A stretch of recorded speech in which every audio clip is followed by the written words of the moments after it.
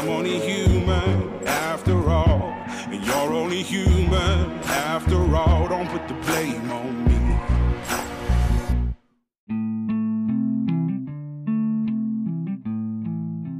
Welcome to First Formation, a spiritual exercise for high church lowlifes looking to get the fuck up and pray.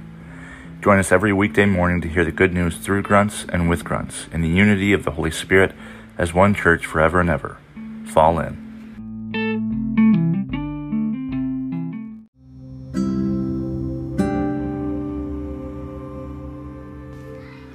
Psalm 133.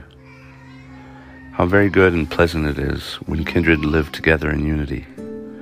It is like the precious oil on the head, running down upon the beard of Aaron, running down over the collar of his robes. It is like the dew of Hermon, which falls on the mountains of Zion, for there the Lord ordained his blessing, life forevermore.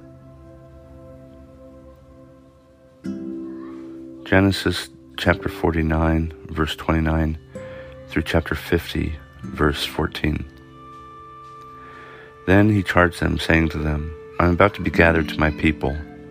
Bury me with my ancestors in a cave in the field of Ephron the Hittite, in a cave in the field at Machpelah, near Mamre, in the land of Canaan, in the field that Abraham bought from Ephron the Hittite as a burial site. There Abraham and his wife Sarah were buried. There Isaac and his wife Rebekah were buried. And there I buried Leah. The field and the cave that is in it were purchased from the Hittites. When Jacob ended his charge to his sons, he drew up his feet into the bed, breathed his last, and was gathered to his people. Then Joseph threw himself on his father's face and wept over him and kissed him. Joseph commanded to the physicians in his service to embalm his father. So the physicians embalmed Israel. They spent 40 days in doing this, for that is the time required for embalming, and the Egyptians wept for him 70 days. When the days of weeping for him were past, Joseph addressed the household of Pharaoh. If now I have found favor with you, please speak to Pharaoh as follows. My father made me swear an oath. He said, I am about to die. In the tomb that I hewed out for myself in the land of Canaan, there you shall bury me. Now therefore let me go up, so that I may bury my father. Then I will return. Pharaoh answered, Go up and bury your father, as he made you swear to do. So Joseph went up to bury his father. With him went all the servants of Pharaoh, the elders of his household, and all the elders of the land of Egypt, as well as all the household of Joseph, his brothers, and his father's household. Only their children, their flocks, and their herds were left in the land of Goshen. Both chariots and charioteers went up with them. It was a very great company. When they came to the threshing floor of Atad, which is beyond the Jordan, they held there a very great and sorrowful lamentation. And he observed a time of mourning for his father 7 days. When the Canaanite inhabitants of the land saw the mourning on the threshing floor of Atad, they said, This is a grievous mourning on the part of the Egyptians. Therefore the place was named Abel Mizraim. It is beyond the Jordan. Thus his sons did for him as he had instructed them. They carried him to the land of Canaan and buried him in the cave at the field at Machpelah, the field near Mamre, which Abraham bought as a burial site from Ephron the Hittite. After he had buried his father, Joseph returned to Egypt with his brothers and all who had gone up with him to bury his father.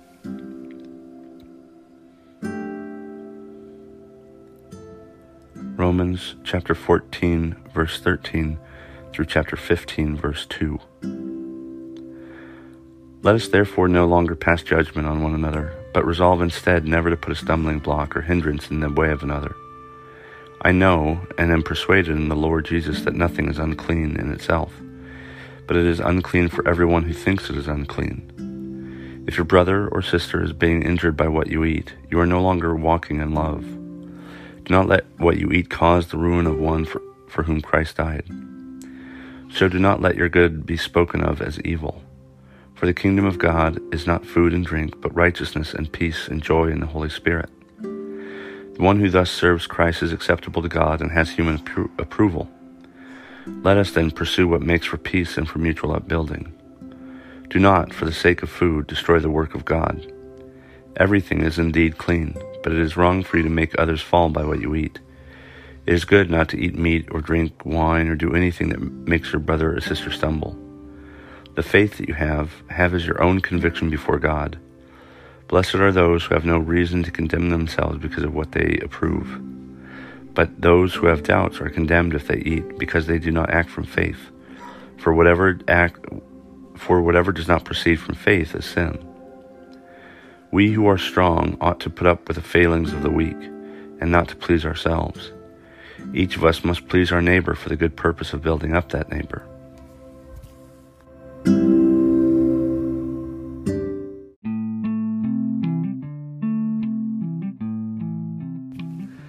Good morning and welcome to the 16th Tuesday after Pentecost. This is Brother Logan Isaac broadcasting from Igemsville, Maryland. I don't know if I pronounced that right, but we are staying with friends while we look into remediating the lead in our house. You may remember a prayer request of mine from several days ago. I appreciate those of you who have been praying for us.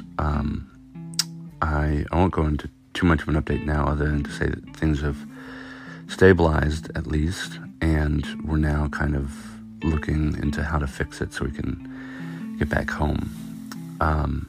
This morning's readings come to us from a very short Psalm 133, the closing of the story of Jacob/Israel in Genesis 49 and 50, and finally Romans 14 going into 15.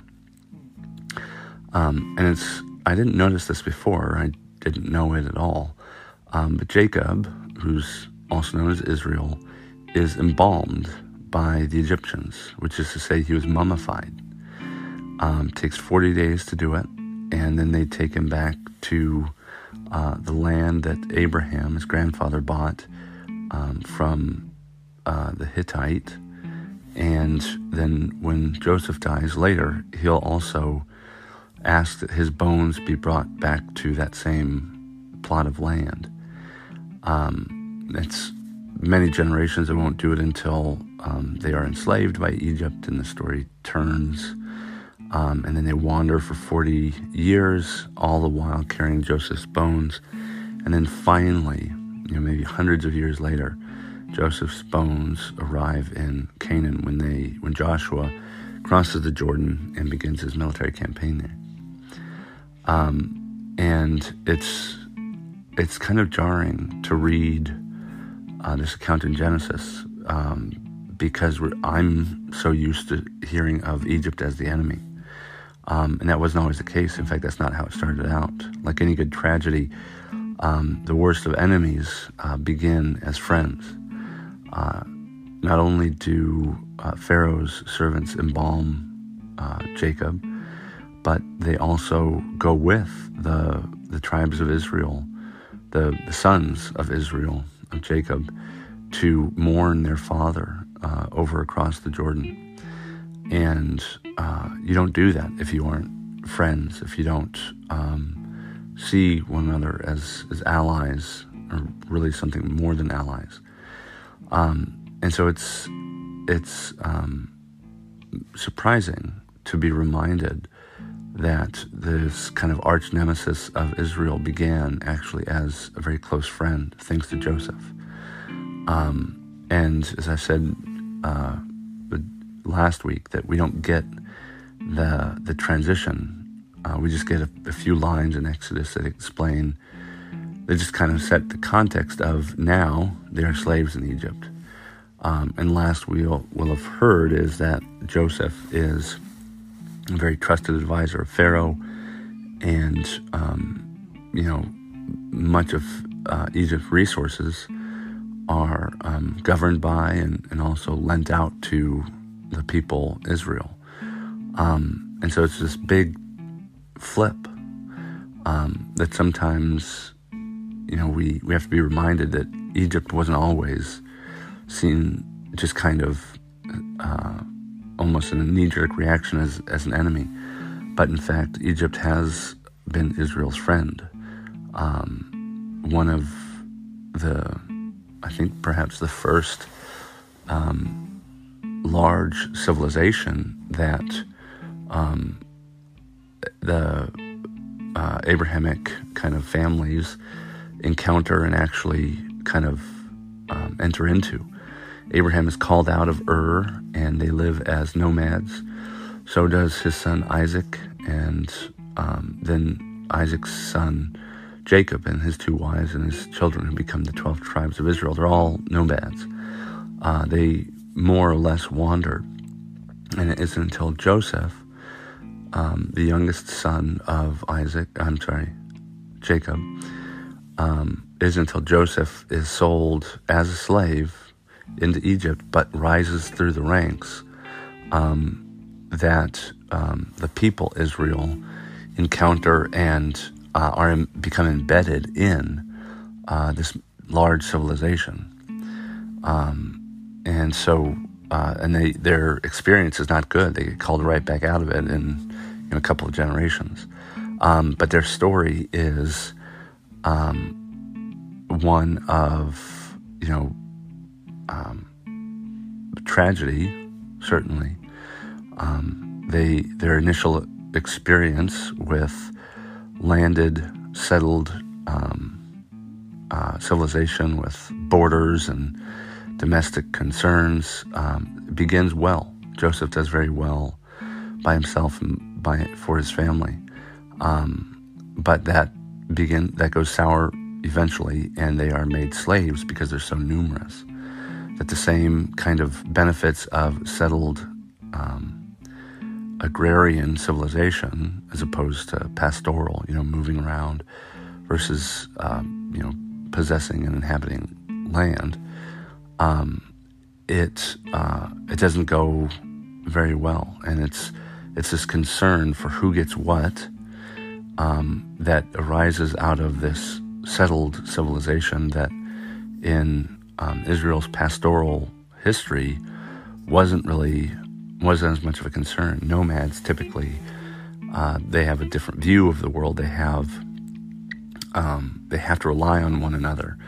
The risks and rewards are very different, and so it's this story of civilization and wilderness, of friends and enemies, and what we get this morning is this very kind of casual and yet profound reminder that the pretext to the story that we're so familiar with is actually really complicated. That yes, they become slaves in Egypt, they escape, and chariots are drowned in the sea, blah, blah, blah. But before all that, Israel's origin story is much more complicated. They are allies and close friends with their future enemies. And so in this age of Marvel and DC mega movies, to get this origin story of a story that or people that we think we know so well is sometimes refreshing, but also alarming to be reminded of how relationships can go bad.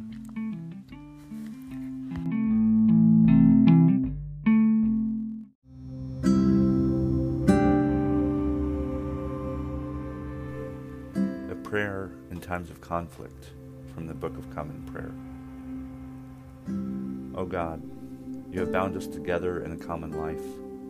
Help us in the midst of our struggles for justice and truth to confront one another without hatred or bitterness, and to work together with mutual forbearance and respect. Through Jesus Christ our Lord.